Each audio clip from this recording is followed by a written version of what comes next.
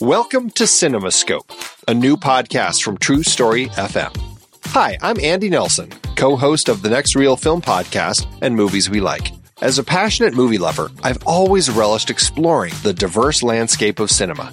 And when you look closer at the taxonomy of genres, subgenres, and film movements, you see an intricate web of interconnections and influences. This complex cinematic family tree spans only 125 years. So how did styles as diverse as the French New Wave, New Queer Cinema, and Ozploitation emerge? What cultural, economic, and technological forces sculpted these styles? And what hidden threads unite them all as part of the same fantastic art form? Those questions sent me on a journey to explore each style and trace their impacts, all to better understand the bridges between different styles. And that led me here to CinemaScope.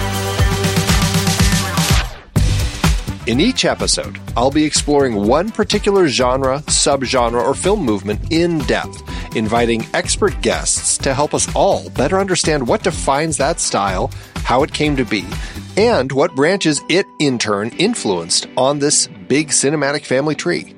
For example, how did German Expressionism shape American film noir? What's the difference between westerns, spaghetti westerns, and Brazilian nordwesterns? We'll examine the economic and socio-political forces that birthed categories like blaxploitation, and we'll spotlight visionary films and directors key to the evolution of different styles. So join me as we explore the complex forces that shape film's evolution and appreciate the diverse creativity possible in its relatively brief history. Let CinemaScope be your guide to understanding this art form we cherish, how its genres blend, bounce off each other, and advance a rich tapestry of storytelling innovation. Together, we'll gain a deeper appreciation for this wondrous, shape-shifting medium. Our journey begins soon. Be part of this adventure by subscribing to CinemaScope today.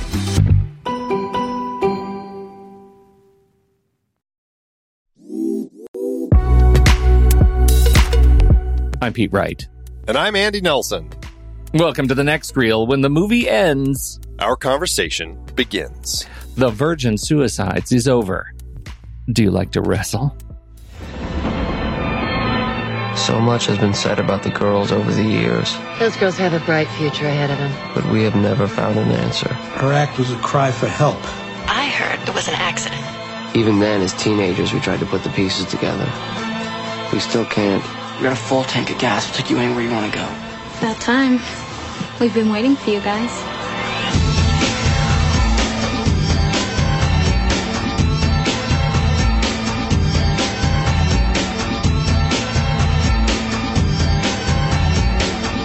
You're not even old enough to know how bad life gets.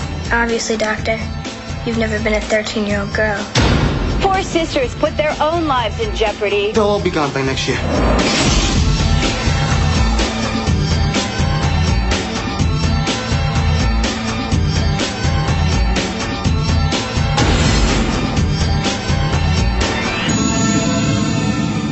We would never be sure about the sequence of events. We argue about it still. Andy, this is our first Sofia Coppola film. Why is that, Pete? We just haven't picked the right series. I'm sure that's all it is. Is that why? I'm sure that's all it is. Why? I don't. Okay. Here it comes. I don't care. I don't care for Sofia Coppola, mostly because of my abject antagonism toward Lost in Translation. That movie baffles me how it did well and is widely, I would say widely regarded well in her catalog. Like people like me? Yes, it stymies me. It stymies me how that is looked at as a fine film. And so I am generally an antagonist around Sofia Coppola's works. But that being said, well, do you want to take a stab at what you think I think of this movie? I don't know. You don't like it. I love it. Okay. Suck it, Nelson. I had only seen this movie once, but I don't know why we haven't really talked about it all that much, but I actually quite enjoy it, and I love that this was her first film, and there's just so much about that. But I will tell you, it's really interesting. This weekend we watched Dear Evan Hansen, the film version of it, and that movie that movie hit me so much harder in terms of just like raw grief. There's so much grief in every frame on that movie. I then immediately watched this movie, and only one person dies in Evan Hansen. In this movie, they all die, and it didn't feel like it felt really lovely overall. And I think there is a conversation to be had in there. Why is that? And so that's what I think about it. I hope you like it too. Do you think I did? Yeah, I think you did. I do. I think you didn't. Like Wait, I do. You do like it. Oh, thank God! Like you were so quiet. You were so subdued. No, it's funny because I didn't see this in theaters when it came out, but I did rent it sometime shortly after. Or you know what? I had IFC TV for a while, and like I know they played Lick the Star, the short film that Sofia Coppola had made, and I saw that, like, I swear that thing was on all the time. I don't know how many times I saw that, but I saw it a lot of times, and I probably watched this like paired with that. And I remember my only recollection of it really was that it was just very dreamlike is kind of how I recalled the film. So I hadn't really thought of it much until then, but I am glad that we have put it into this coming of age debuts series. So I mean, it is an interesting perspective for a coming of age film as we're looking at the, you know, kind of the lives of these boys and their memories of youth through their experience with these girls and the suicides. It's a very interesting film, and it'll certainly allow, I think, for an interesting conversation here today. Well, I hope so. Yes. We can just leave my fingers crossed that we can live up to that. Indeed. Well, when this movie was released, it was rated R. You can imagine a film with 5 suicides getting rated R. There is some sex that we have in there. There's pot smoking, drinking, underage. Really, it's mostly just the fact that I think that it's the suicides that you're dealing with in a kind of serious way. So that's the film, and that's what we're going to be talking about today.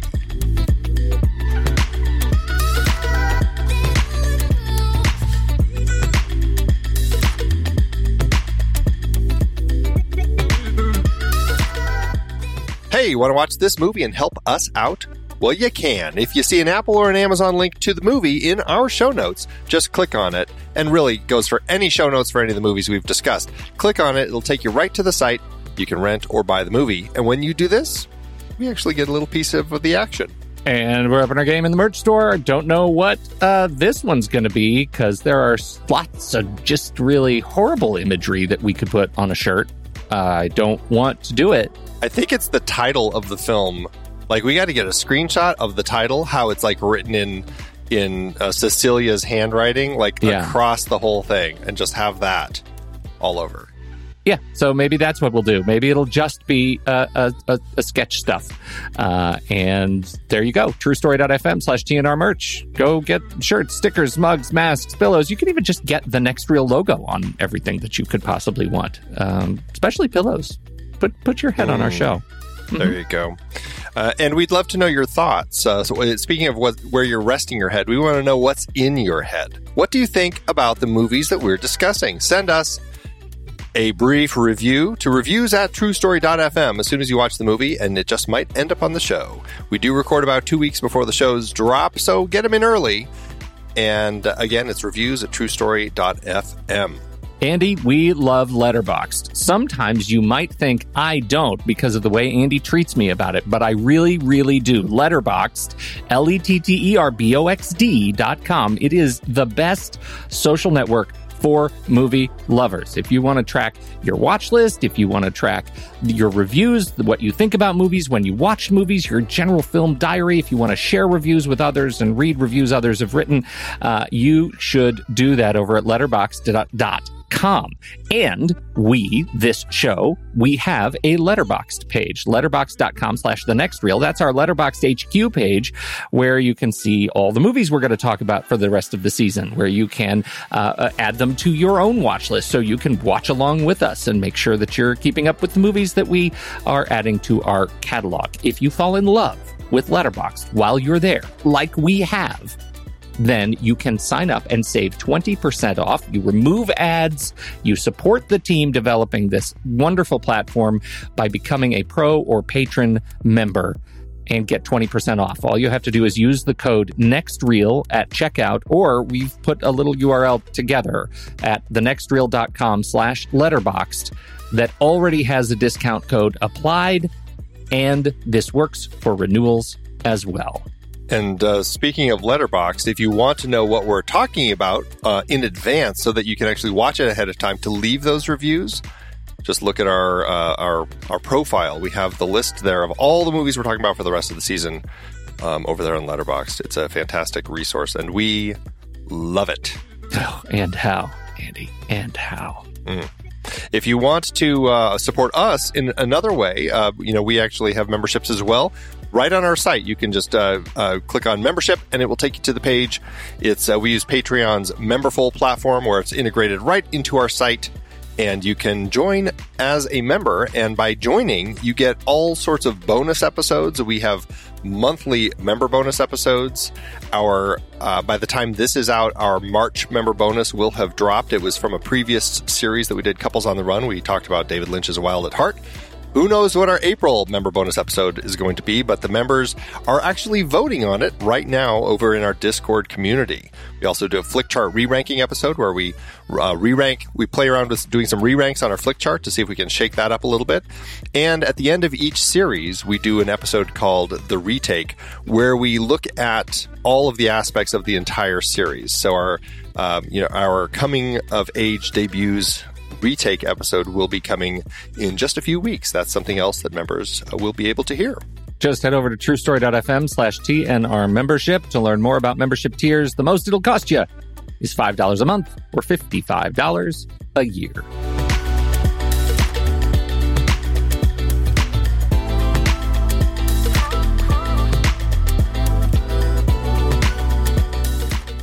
So this movie is about the girls. They are living in a house with very, very conservative parents.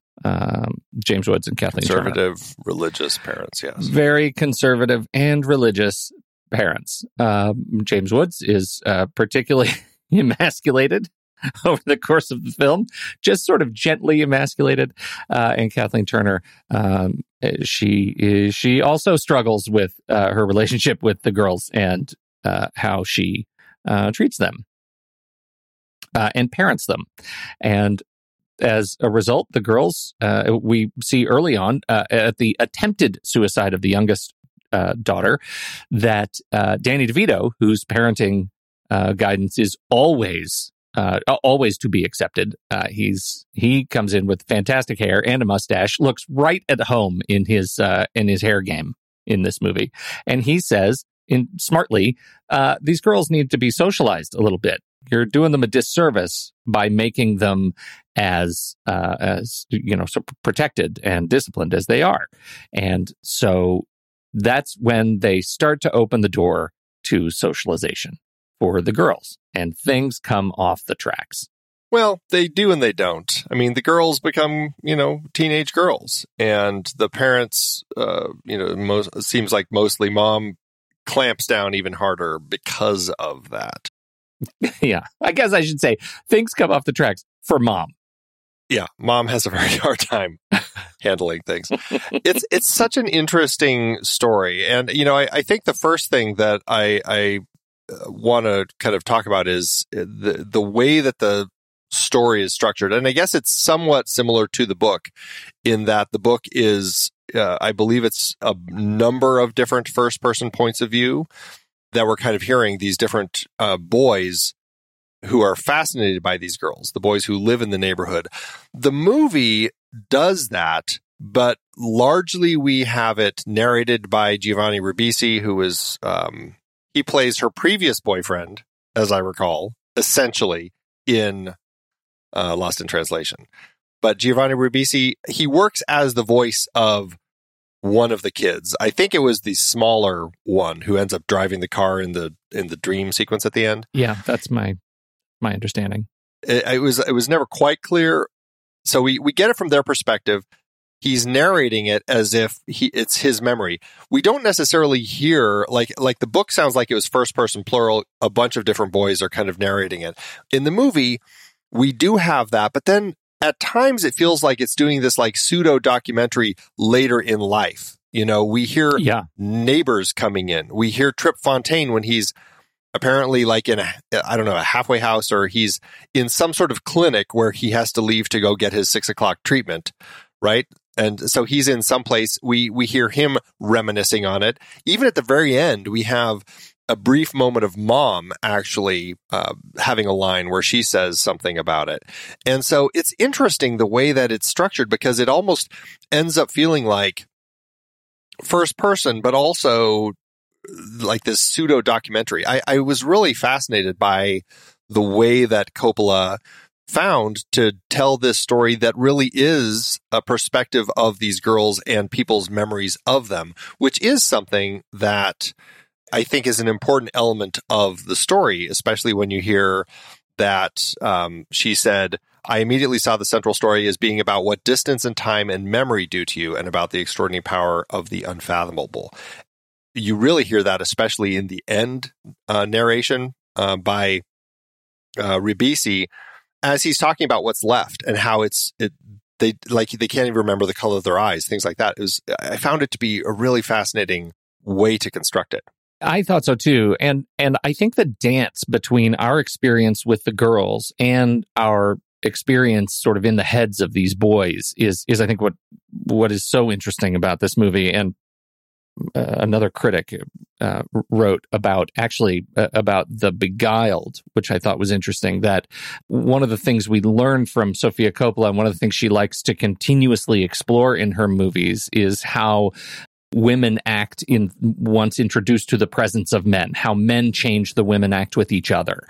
And this being her first film, you can sort of see how she's starting to explore that in a quite like wear it on your sleeves way in this movie, that we get to see how once the door is opened for these girls to become, teenage girls, their behavior changes in the presence of these young men and how they behave. And it's a social experiment just playing out on film.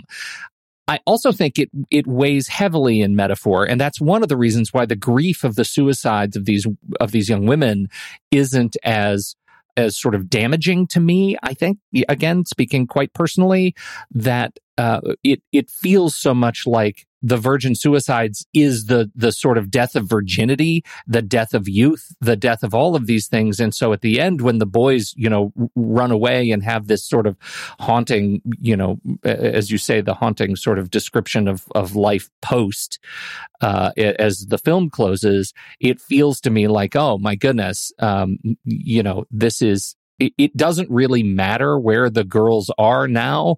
They are different people than they were before. And it's done through violent imagery, but that violent imagery to me reads so heavily as metaphor that it's easier to watch than even the death of the first girl on the jumping out the window and landing on the spiky fence. It feels to me so much like a transformation and not an end. Does that make any sense? So it's a metaphorical transformation of the girls, almost like they just moved on, and now it's just these guys remembering, oh, there were those girls across the street, sort of thing. Right. Exactly. Because think about how you remember your first crushes, right? Like you had those kinds of relationships, and can you even place where they are now? Their ultimate end, was as much just a vanishing as it was, some literal transformation. It's just like it evaporates in memory. Well, it's interesting because one of the moments that we have very early in the film is, and I can't remember the kid's name, but, a kid who moved to the neighborhood. He was the first one to wear sunglasses on the street. Yeah.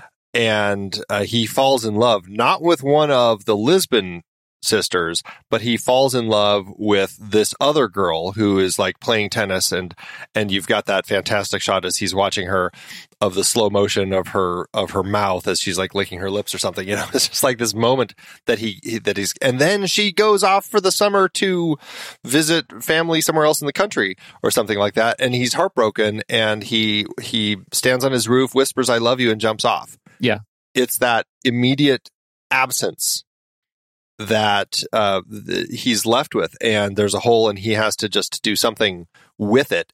Thematically, it also ties into all of this. It's like, how do you deal with those memories of the one that you had that crush on, and handle once it's not something that you can have close to you anymore.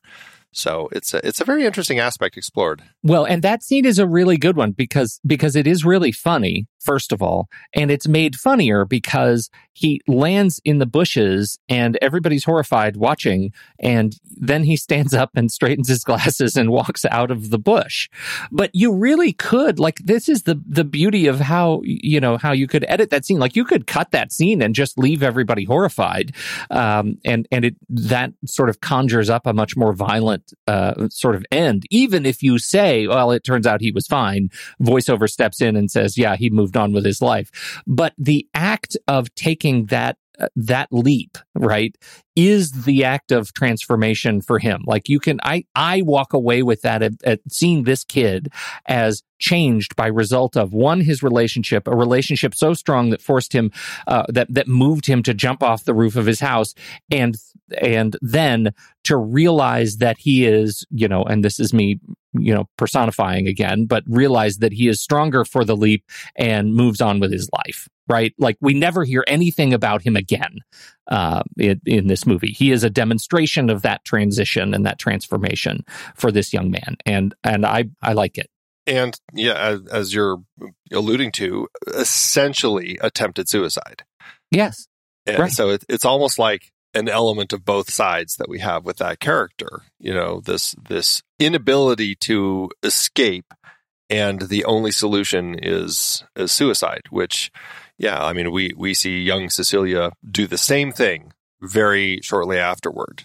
When I wasn't sure exactly. I mean, we saw that she had tried slitting her wrists earlier in the film. We're not sure what led to that. We pretty much are introduced to her in the bathtub. Like, that's how the film starts. She's already tried it. We're not sure why. The second time when she succeeds, it's once the parents have opened the doors to allow the party in the basement, and they have the, all the boys are over, the girls are over. They're all trying to get along and kind of have fun and stuff. And then they bring in the kid with Down syndrome, and they're kind of talking with him. And there was this interesting connection, I think, between Cecilia and that boy.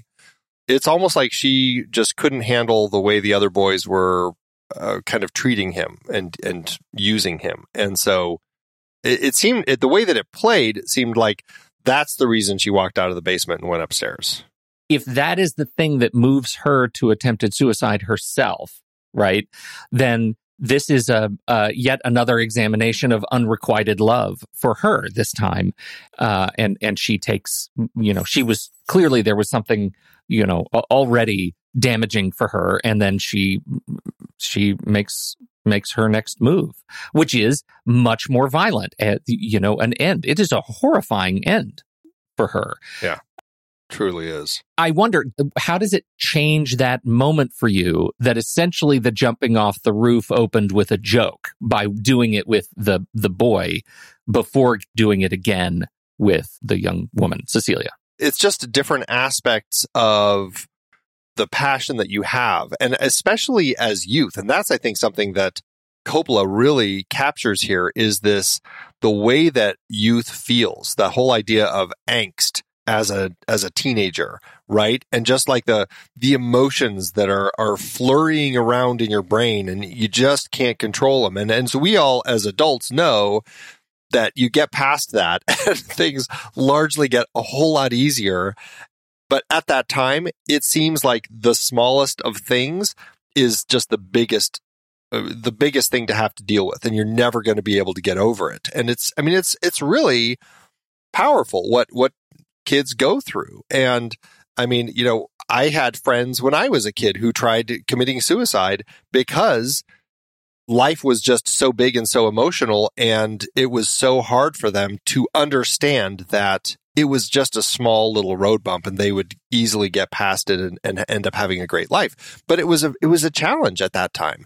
And while that first instance essentially ends up being played for laughs, it does emphasize the idea of this angst, this inability for young people to get over kind of those moments in your life. And that kid, it ends up just playing more for laughs, but it really sets up this idea of what kids are willing to do and how far they're willing to go. I mean, he ends up surviving. And I mean, it's her second attempt. She ended up surviving the first time. But it's just one of those things where it's just, I think that it speaks to this sense of it can end up seeming kind of funny after the fact if you fail, like when you look back on it, it's like, God, I can't believe I did that. But only in hindsight, right? Right. The other thing that it makes me think about is just you can't, I feel like we can't exclusively blame the girl's ultimate ends on any one thing, but the collective failure of all of the relationships. And this is from the boys who are, using the girls in terms of their sort of, fantasies and their imaginings of what the girls are really like and playing games with them, and the parents for not having an open, communicative relationship with their kids to talk about hard things, even though they live in such close quarters with one another, and maybe because there is no space beyond that relationship. It's an indictment of the time that was culturally less open, perhaps, to those kinds of conversations, less aware of how to have those conversations. It's certainly an indictment of, people like Trip Fontaine, who also didn't know how to effectively and authentically handle his popularity and ended up using people as a result, and him literally using Lux, to make his own journey into sort of adulthood. And I mean, it's around every corner. You look at complications in these girls who were hurting and how, they were trying to understand whatever comes around the next corner for them, and not having the support to actually get there. Trip Fontaine is a very interesting one because he, the film pretty much lays him out as the guy who never has trouble getting women, and Lux is the first one who he can't get. And because of that, it almost like makes him crazy. He says, it drove me nuts. Because like all the other girls flocked to him, and he never had to work for it until Lux. And so he puts on all of his charms, and he works it and he works it and he works it. And he finally gets her and all of her sisters to go to the dance. It was really interesting. But then the way that he ends up like ending that relationship, not only the way he ends up ending it, like where they go on the walk out on the football field and they end up having sex for her first time, presumably not his, but, based on his... But you never know. You never know. Right, exactly. And then they both fall asleep, and then we find out that he got up and walked away. And it's so interesting, the perspective from him later in life when he is in that clinic, wherever he's staying, how he looked at it as like, I never saw her again, but I've never felt... and I never will feel a love like that again. Like it was just like, it clearly was this explosively powerful moment of connection for him. And the way that he dealt with it was to just walk away from it. And it's almost like he felt like it was, it was fine. And it was like, it was the perfect way to end that. So he didn't have to have anything that could taint it or something like that. It was such a strange perspective looking back on it, without ever acknowledging that there was another party in it that may have been affected as well. Yeah, just the fact that he had this image of what it would be like with Lux, and once that experience replaced the fantasy and the fantasy was thereby broken, he couldn't adapt. He couldn't face that. He couldn't sort of hold himself and her through that experience.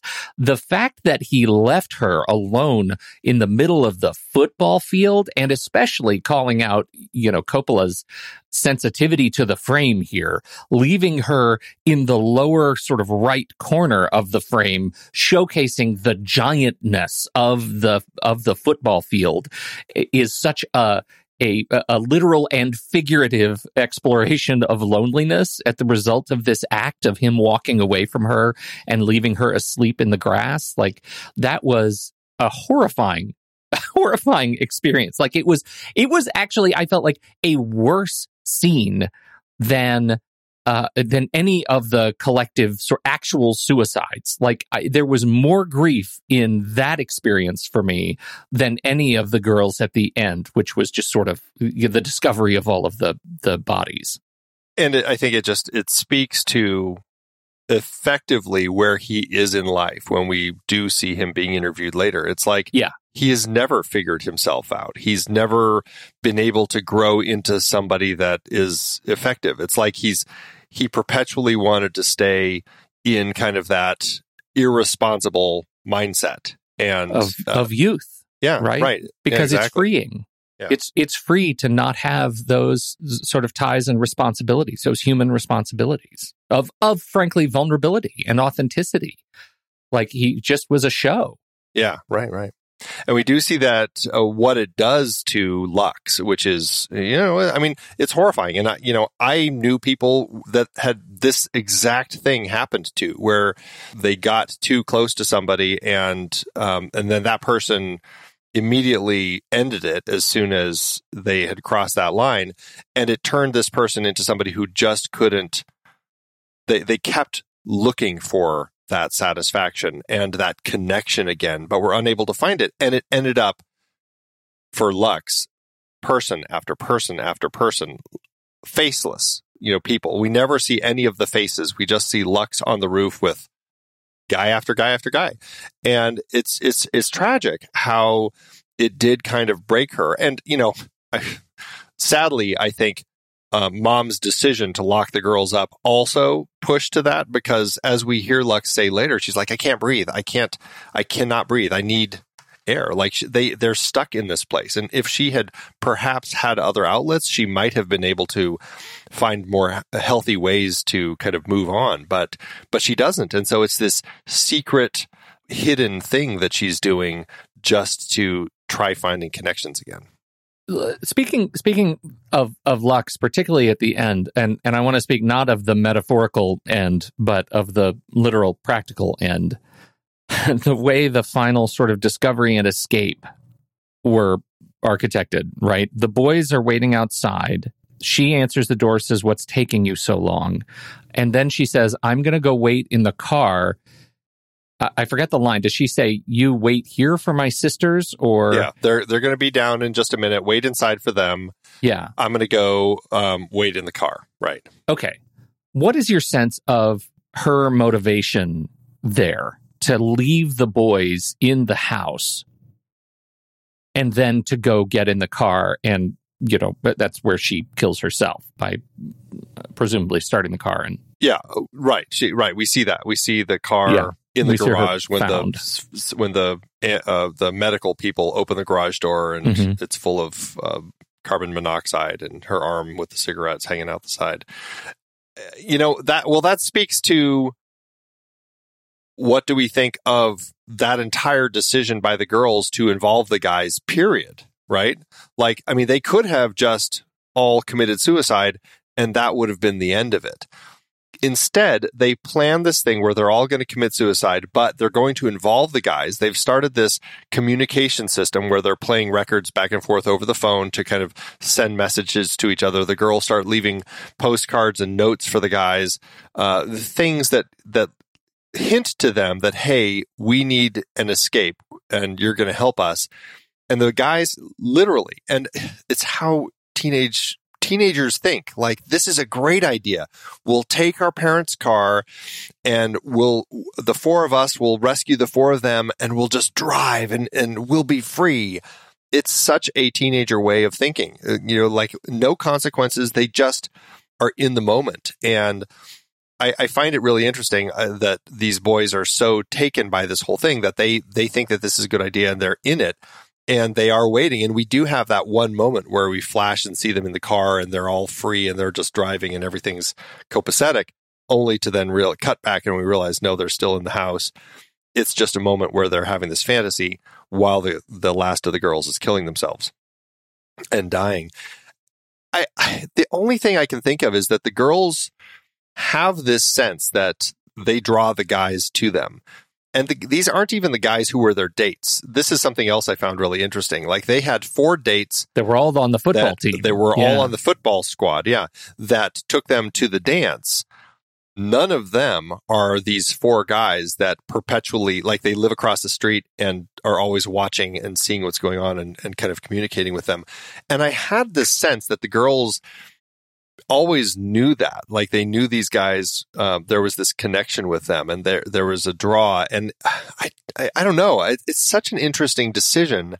And I don't know if I've come up with a satisfactory answer in my head as to why they do involve them, other than just kind of like one more like last reaching out in some way, but it just seems so dark to do that. So I'm not sure. Did you come up with any thoughts on that? No, that's why I'm really stymied by the way that ends, right? Because it's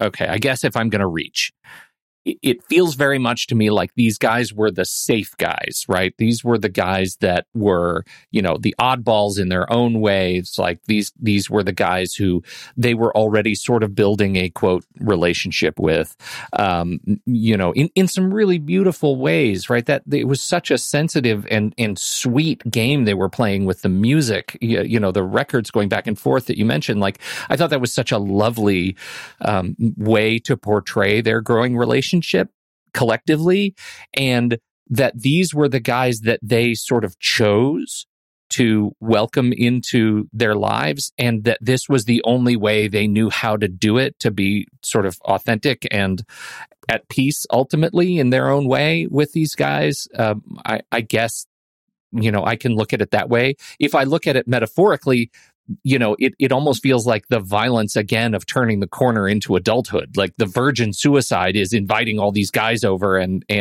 there is an alternate history or an alternate path where they ended up actually having a relationship with these guys, and that sort of killed youth for them, right? That's the sort of rose, the petals off the rose alternate ending of this particular journey for them. Because it is, so much of this is an exploration of the pain that comes with aging through, teen and puberty and growing into the pain that is living as an adult that we all are saddled with every day. And, and moving past the show that was Trip Fontaine and his football cronies. Right. Because that's all they were, is show. Yeah. Did you notice Hayden Christensen, little baby Hayden? How do you not notice little baby Hayden? I know. I was like, oh. Yeah. This was already his 6th movie. I know. Having a career so young, so fruitful.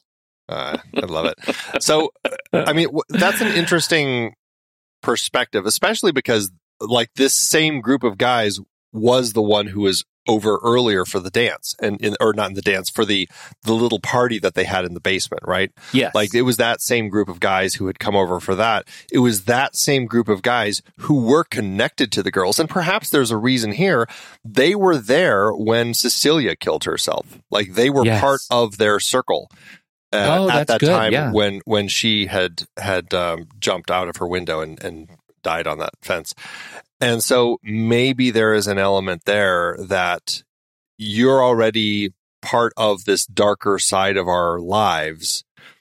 And yeah, I think there definitely is that element that you're not the football guys who kind of used us, even though it was primarily Trip, but still, you're not them. You're a different type of guy. And it is an interesting way to almost, for these guys to, like you said, it's like pushing them into adulthood. Like, they've now had this dark experience with these girls that kind of shows them a whole different side of life, the good and the bad, and pushes them into a place where, maybe they are a little beyond that and moving out of childhood into adulthood. So it's an interesting perspective.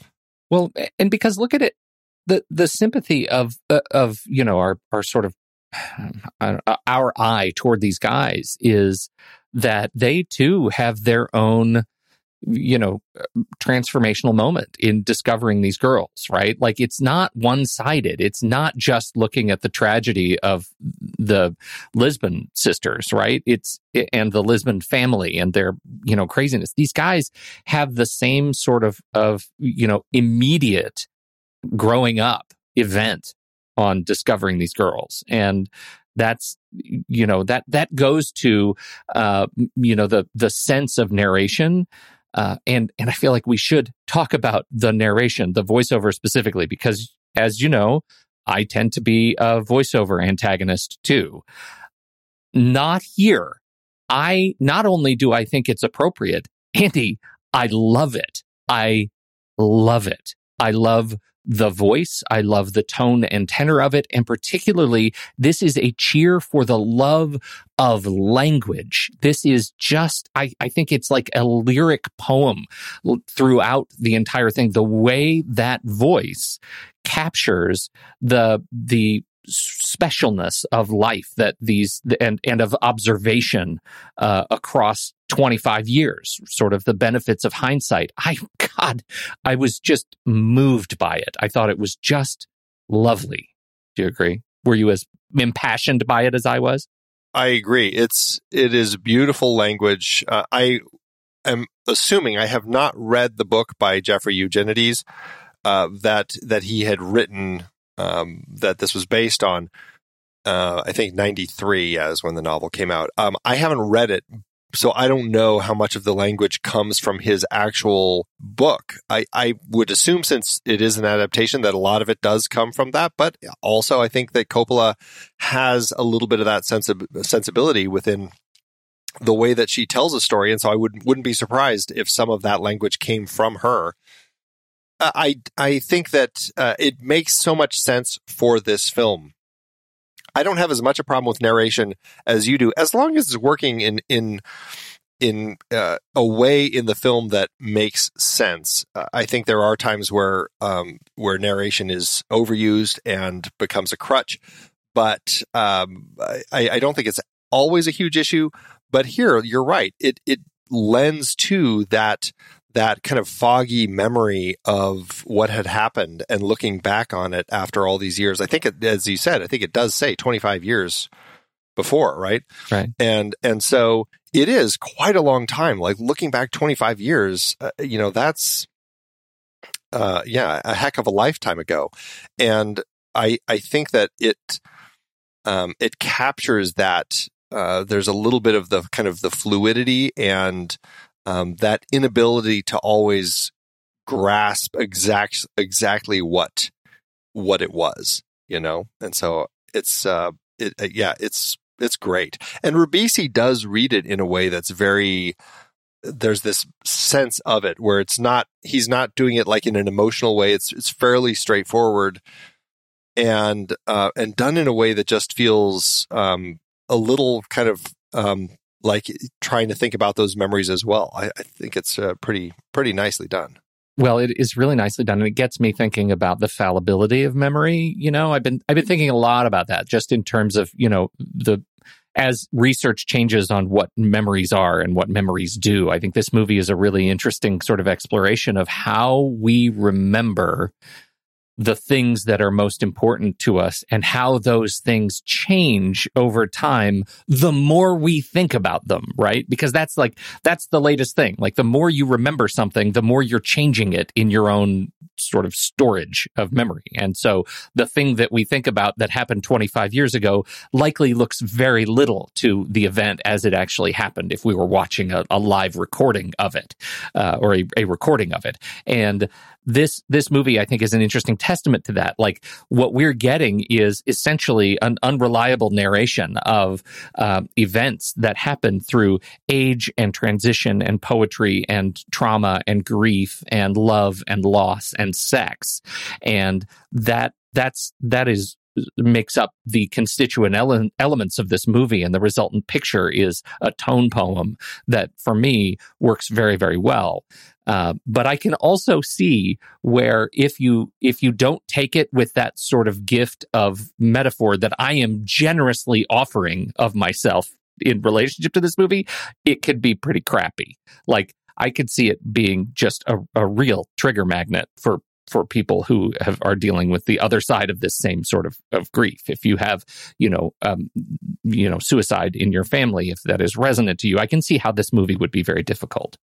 Well, and that's an interesting point, because it doesn't, I mean, we have plenty of messages about, like, get out, reach out for help, all that sort of stuff. As right after Cecilia kills herself, it becomes like we see the media and we see, teachers and everybody talking about it and passing out the green pamphlet. And I loved that we even get language about the fact that why they picked green. Like, there were a lot of those sorts of things throughout, but, and it really becomes heavier later, just like this idea of, how do we help our kids reach out so that they know we can help them? And so there was a lot of that, but we still are looking at a story that is about 5 sisters from the same household, all making the decision that suicide is the way out.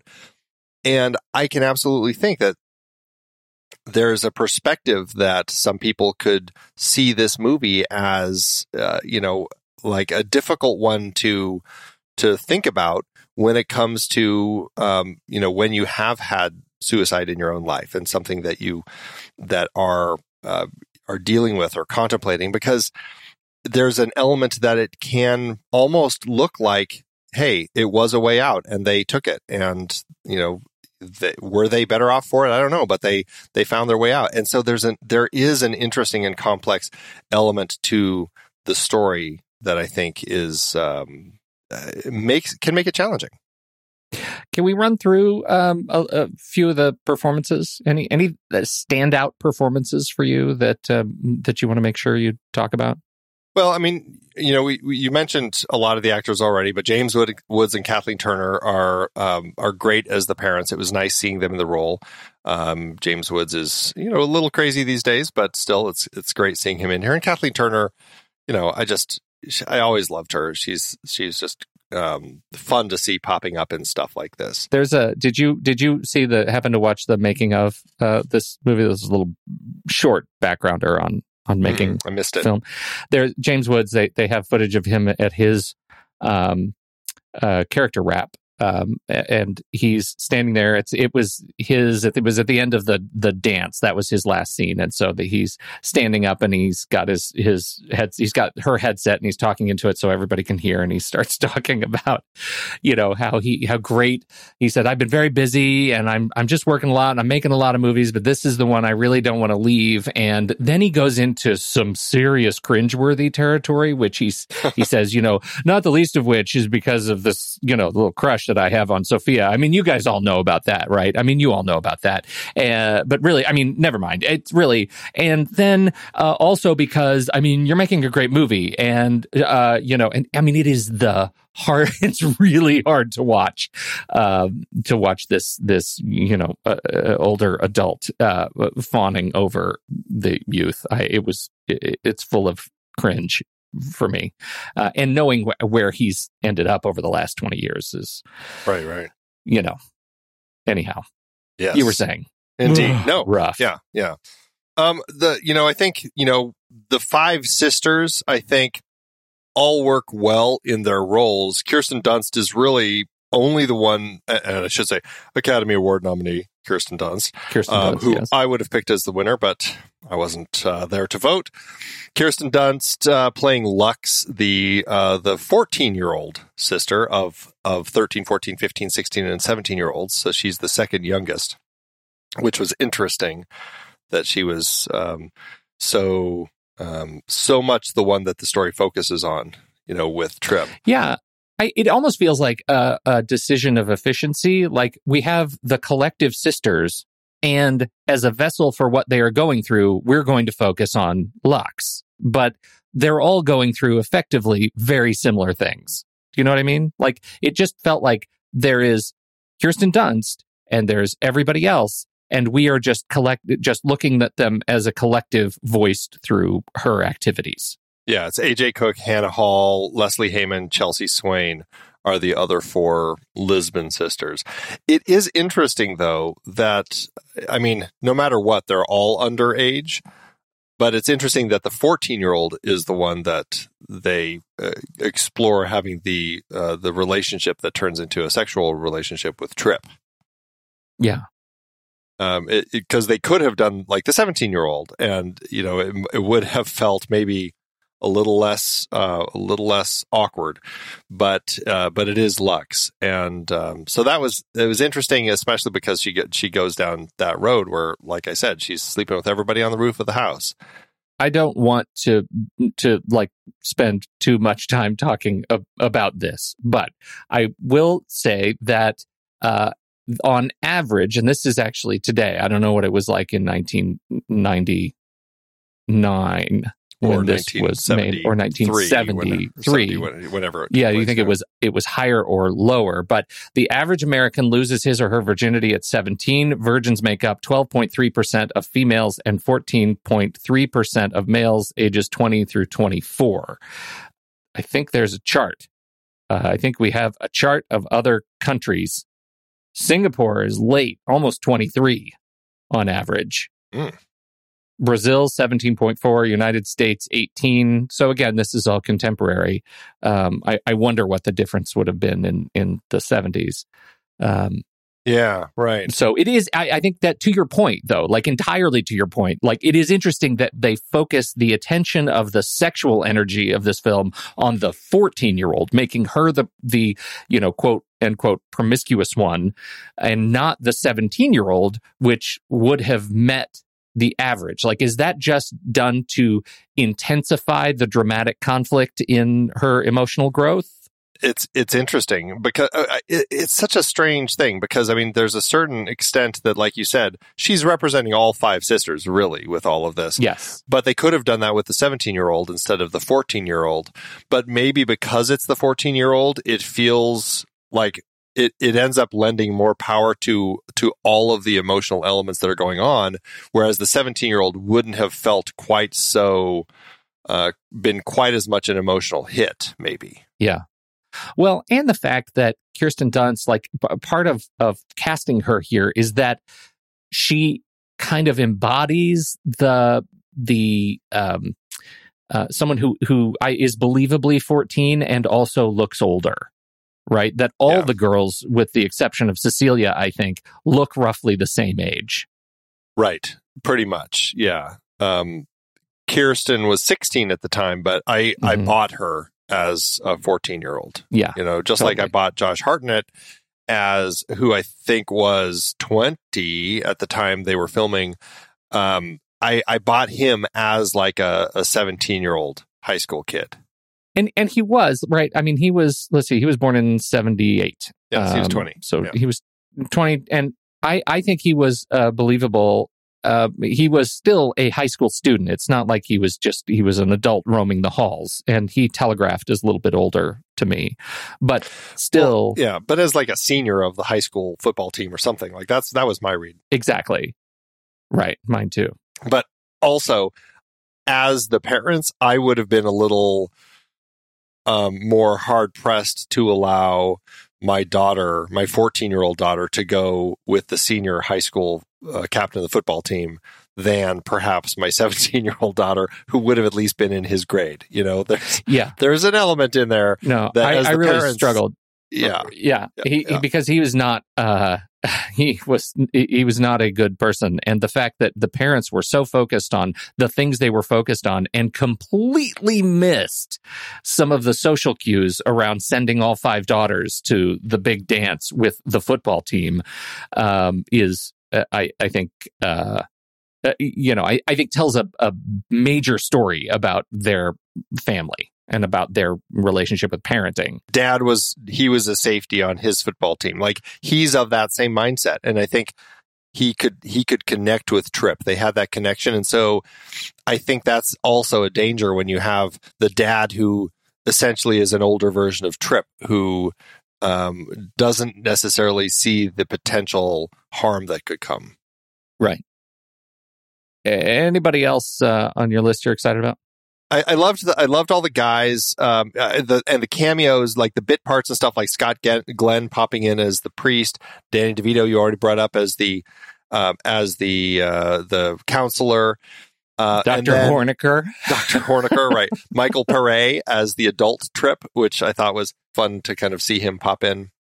He's one of those faces from the 80s that I feel like I saw a lot in a lot of random things, just one of those guys who had everything. I thought it was weird recasting him as that voice from the clinic, like as an adult. I don't think he looked like Josh Hartnett. I mean, who does? And so it took me out of the film. That's one of the things that took me out of the film, because I couldn't figure out, like, what are we doing here? It was interesting that was the only time that we cut to a guy, like actual like interview footage of a person later in life. Yeah. But my sense was the only reason we did that was to show this is where Trip ended up. He didn't end up in a place that is healthy. Yeah. Or in a state that's healthy. So, yeah. I get why they did it. I can understand the confusion that it leads to, but I get it does make me wonder if they at all tried to age up Hartnett in the process, or if it was always going to be a discussion of we're just going to recast the adult Trip. Yeah, it's it always goes to that thing. And this was an indie film. I imagine they might not have had the budget to do age makeup for 25 years later on him. But it didn't bug me. I ended up kind of buying into it, and I just kind of rolled right along. Okay. The only other person I wanted to call out was Jonathan Tucker, because he's one of those kid faces that I just feel like I saw so many times when I was young. He ended up in stuff like Sleepers right before this, which probably was where, like when I saw this, I remembered seeing him from that. But then he was in stuff like Hostage and the Texas Chainsaw Massacre remake and Criminal and, In the Valley of Elah. Oh, something that you and I both like, The Ruins. I enjoyed that film.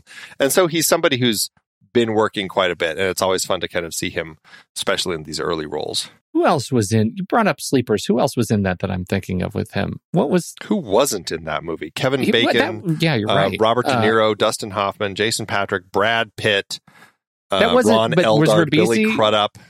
Was Ribisi in it?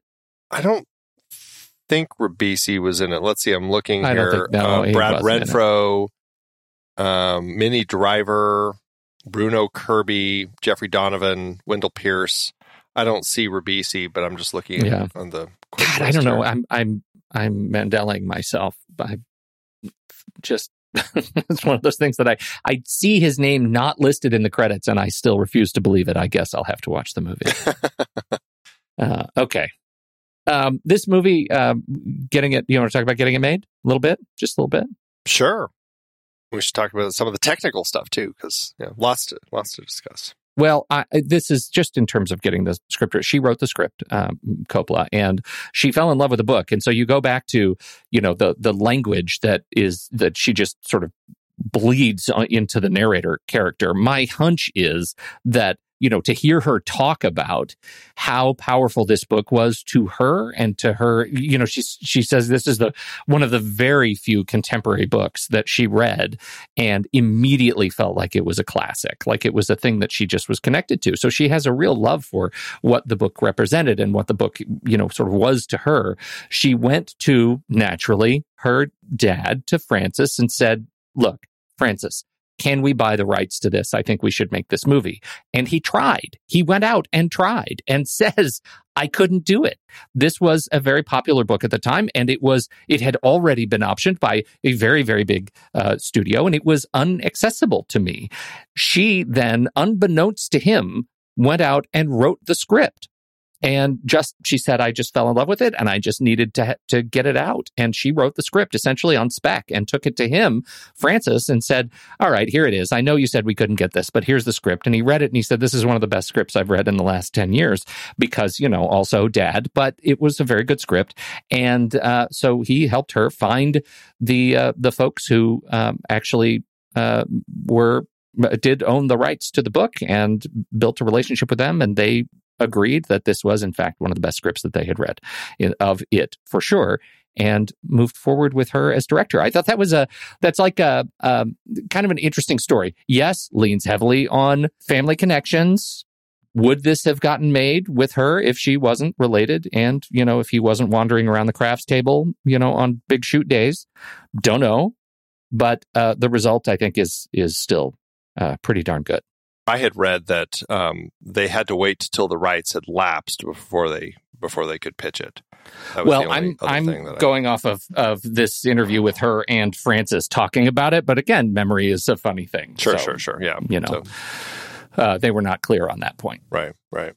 Regardless, clearly that shows the passion that she had for the project. And it's entirely possible, like, they showed them this and then they still had to wait for the rights to lapse. Yeah. Because my understanding is they weren't happy with the script that had been written by the other writer at the other studio.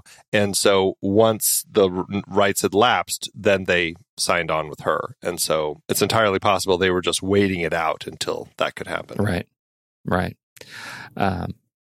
But a nice little story of obsession to the word. Like, good for her. Good for her. Absolutely.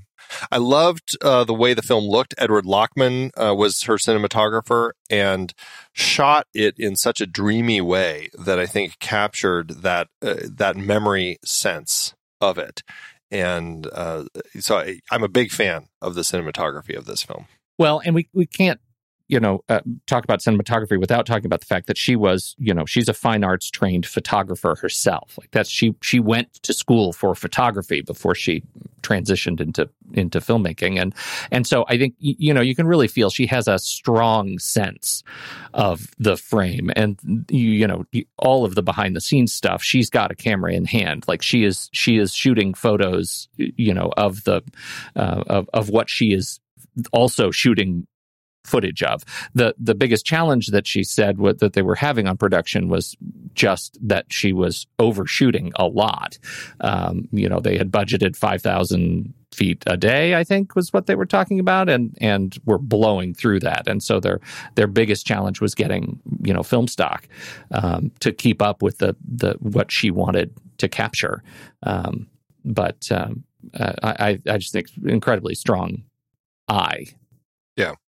Yeah, nice color tone to the whole thing that adds to that looking back in the past. And production design, costume design, hair, makeup, everything lends itself to feeling very much authentic 70s. And I know it takes place in Michigan. They shot it in Toronto, so they found the right places to give it the look that it needed. And then having Air, and what a creative decision to have Air actually do the music for it. This is, it was kind of a surprise to have a group like Air, which is where are they? They're French, and they're it's more electronic music that they do. And so when you're looking at a period piece, and certainly it's filled with fantastic period songs throughout, but then to have like this French electronic group come in to do the music, I thought that was incredibly creative, and it again adds to that feel. Oh, completely.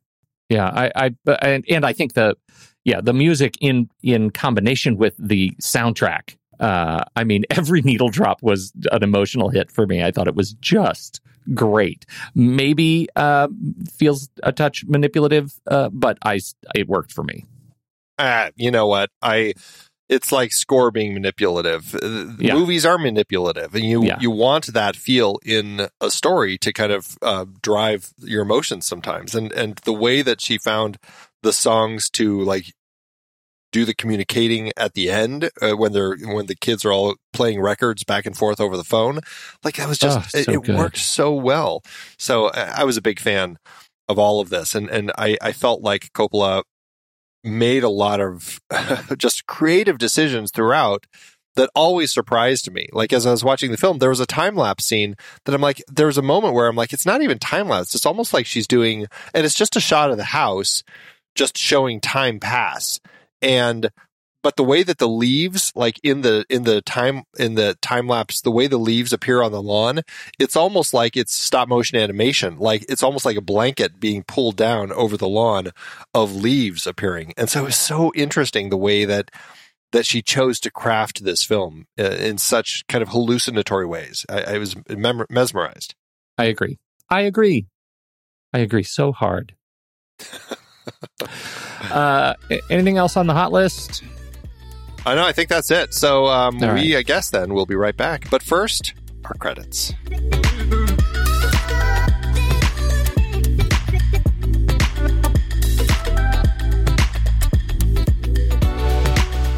Next Reel is a production of True Story FM, engineering by Andy Nelson, music by Curtis Cole, Oriel Novella, and Eli Catlin. Andy usually finds all the stats for the awards and numbers at d-numbers.com, boxofficemojo.com, imdb.com, and wikipedia.org. Find the show at truestory.fm, and please, prettiest of pleases, if your podcast app allows ratings and reviews, like Apple Podcasts, please consider heading over there right now. You can pause the show, head over there right now, drop us a 5-star review, and some kind words.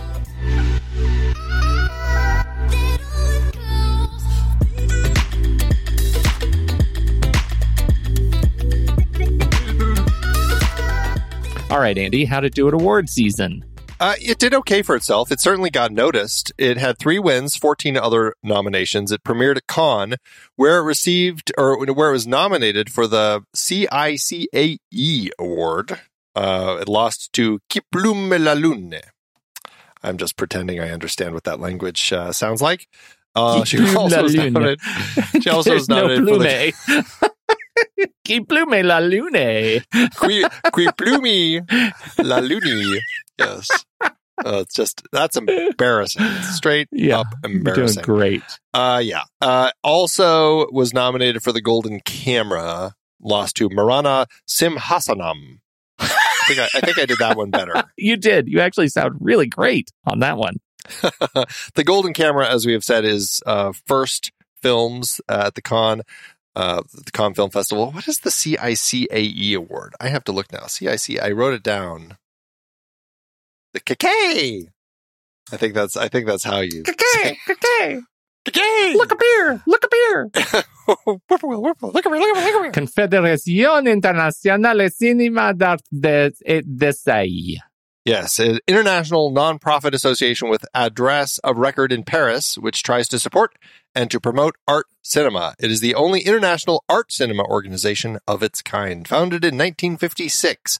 So there you go. It is a group that is working at supporting and promoting art cinema, as it's called. So there you go. Good on them. This is considered art cinema by the folks at KK. The film also, over at the Casting Society Awards, won the Artios Award for Best Casting for a Feature Film Independent, which is fantastic. I would agree. A fantastic cast here. Coppola won Best New Filmmaker at the MTV Movie and TV Awards, and she also won at the Young Hollywood Awards for Best Director. So, it had a small splash in the 2000s. It didn't make a big one, but it did get notice that it needed. Okay. Did it make any money?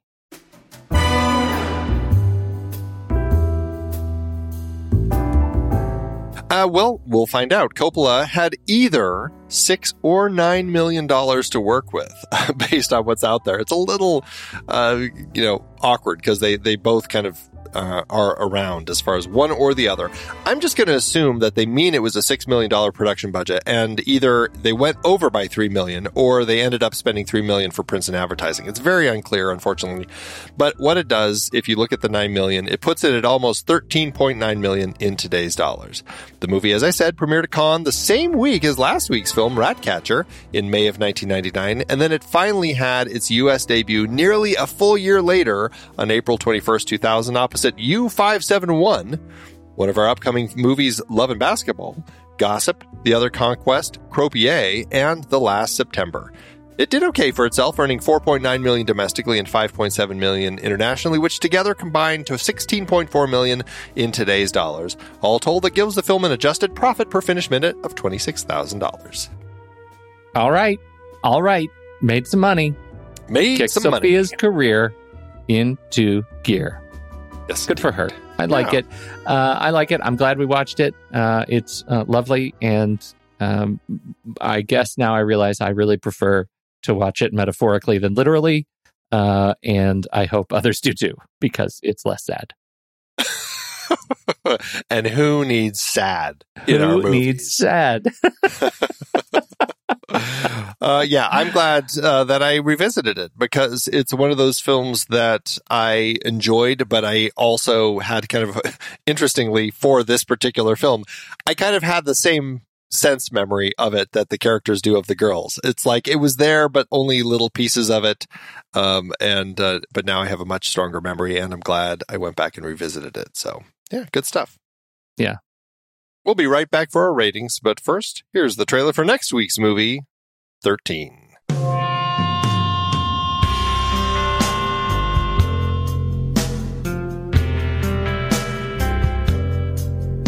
There's Evie Zamora. Looks like she grew up this summer.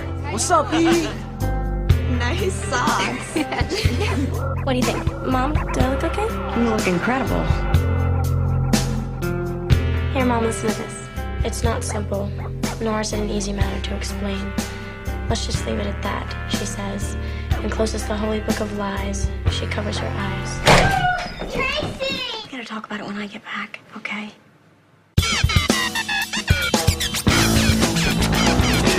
Cute shirt.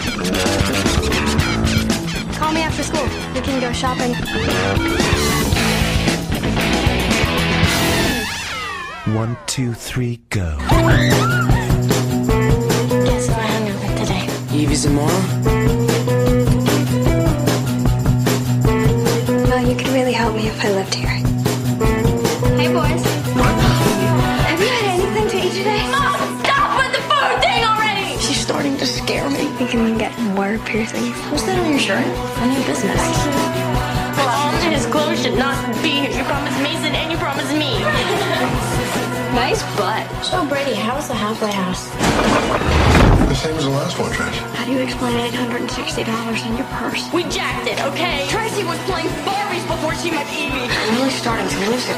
No bra, no panties. Stop it. She needs help, Dad. What is the problem? In a nutshell.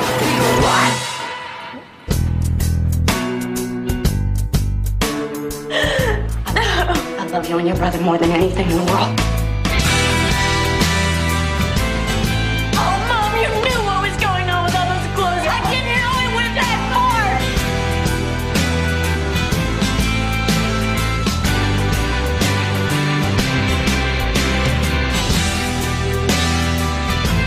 I didn't have a mother when I was your age either.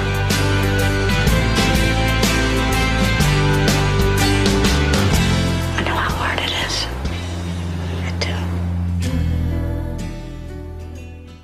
What are you going to do for Letterboxd, Andy? What are you going to do in your review? It's definitely a kind of a hallucinatory film that it's funny because I feel like it will fleet from my mind again, but now I just remember that it was a strong film, and it's certainly something that, while I personally don't like it as much as Lost in Translation, and my guess is you like this a lot more than Lost in Translation, I still feel like this ranks fairly high for me. Like, I just find so many interesting things in it. So I think I'm going to go 4 stars and a heart. I am going to go 4 stars and a heart too, Andy. We're twinsies. Samesies. Yeah. That's just so great. I'm so glad that we agree on this movie. I didn't want to come here and fight with you today. I mean, I would have had I needed to. I was convinced that it was going to be a 1 star from you, knowing your opinions of Sofia Coppola. But I guess I have taken your opinion of Lost in Translation and spread it to all of Coppola. And that was wrong. I think that's what I was thinking about that this morning. I think that is what has happened to you. And that is, I'm looking at, I have seen, 58% of her total catalog, is listed by Letterboxd. And there are some things that I don't care for, none as much as Lost in Translation, but most of them I'm actually pretty fair on. I would talk about more movies. I didn't like On the Rocks. I didn't either. You've seen more of her stuff than I have. I'm guessing you watched A Very Merry Christmas. I did. That was what put me over the edge. Okay. I missed Marie Antoinette, which she also did with Kirsten Dunst. I missed The Bling Ring, and I missed Somewhere of her. Marie Antoinette features. has some funky stuff going on in it, like funky like identity stuff in it, like Blinker, you'll miss it. It's Converse All Stars. It feels like Dickinson to me, the Apple TV Plus series. Like it's doing something sort of similar with crossing tones and times. Yeah. But The Beguiled, you're a big fan of that, right? I am. Yeah. I like that story. I like what she did with it. And I like both iterations of that film, but I think that she was the perfect person to come back to it. Where do you stand on The Bling Ring? I haven't seen it. Oh, did you just tell me that? And I did know that. Okay. Yeah. All right. I've only seen Lost in Translation, The Virgin Suicides, The Beguiled, and On the Rocks. Plus that short film, Lick the Star.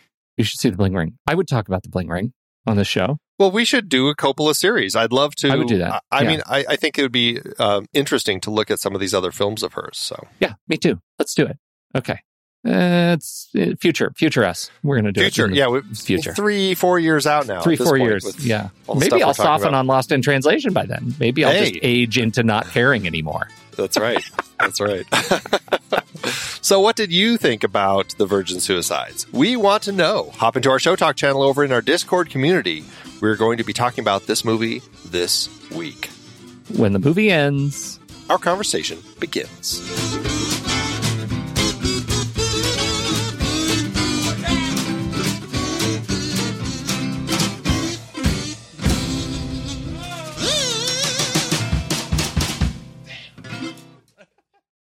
Letterboxd, give it, Andy. As Letterboxd always doeth. So, I don't even know where to start because mine is from Grace, who didn't give it any stars. It is an unstarred comment. Some people don't. Some people don't. I don't even know where to put it. But I will say this. Movie is called The Virgin Suicides. The Virgins, commit suicide. Me. Teary emoji, wow emoji, shock face emoji, wow emoji again, sad face emoji. Oh my God, no way. That tickles me. It tickles me so. I know why it tickles you. Why? You are obsessed with emojis now. I'm surprised that there weren't star emojis in there because that is really what you have recently gravitated to. Yeah, no, I'm a big star emoji fan. I'm also a fan of the half face emoji and the melty face emoji. Those are new. Here's a question for you. If you were rating movies with faces, you could use half faces, Pete. Do you see what I've just done for you? Oh my God. Yeah. I could half face. Yeah. Okay. You've given me something new to think about. As always, Andy, you've given me something new to think about. That's why I'm here. Uh-huh. All right. Well, I've got a 3-star by John who says, I like to imagine the burning of the Kiss record is what really made them decide to go through with things. I'm not going to lie. That was a big one for me, too. It was when she called out Aerosmith. I'm like, no. Yeah. No. What are you? What? No. But Kiss, throw that one at the zombies. That's fine. But sorry. Thanks, Letterboxd. You know what I got the other day, Pete? Stephen King's latest. Want to borrow it? Do you know who you're talking to? What do you mean? Andy, when's the last time I read a paper book? It's been decades. I would much rather use Kindle, or better yet, Audible. What am I thinking? I don't read paper books anymore either. I am an audiobook guy all the way. For those of you looking to listen to the books behind the films we talk about here on The Next Reel, get a free audiobook download and 30-day free trial at thenextreel.com/audible. It's the way to go. Okay, we are going to play a little game. I'm going to name a series from season 11, and you try to guess how many movies from it were adaptations. Oh, our big 10th anniversary season featuring all female directors. Let's do this. All right, here we go. Horror debuts. I'm already stumped. Oh, wait. The Lure. Wasn't that based on The Little Mermaid? It was. Nice. Very loosely, at least. How about 10th anniversaries? That's a tough one. So 2011 films. We need to talk about Kevin. Yep, that was it. Spike Lee's member bonus, another biopic. Malcolm X. Nice. We have covered a lot of great movies that started as books, plays, even comics. Sources like Awakenings, Wild at Heart, The Virgin Suicides, Queen of Katwe, or Clueless. So many great movies from so many great sources, and they're all on Audible. Producing this podcast is a lot of fun, but takes a lot of time. We've dropped the dynamically inserted ads because they're so annoying and have no connection to our content. Plus, they just jam those things in wherever they see fit. We listened to you when you said you didn't like them, so now we're directly appealing to you, our dear listener. Please consider an Audible subscription to help support The Next Reel and our family of podcasts. I have been using Audible along with my family for decades now. I love it, and I have read hundreds of books through it. I couldn't be more pleased with their service, and I know you'll love it too. Head to thenextreel.com/audible and get your free trial. It really helps us out, and you have a world of over 200,000 audiobooks open to you. So much great material available.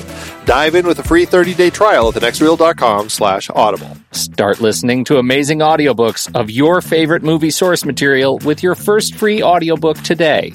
That's thenextreel.com/audible.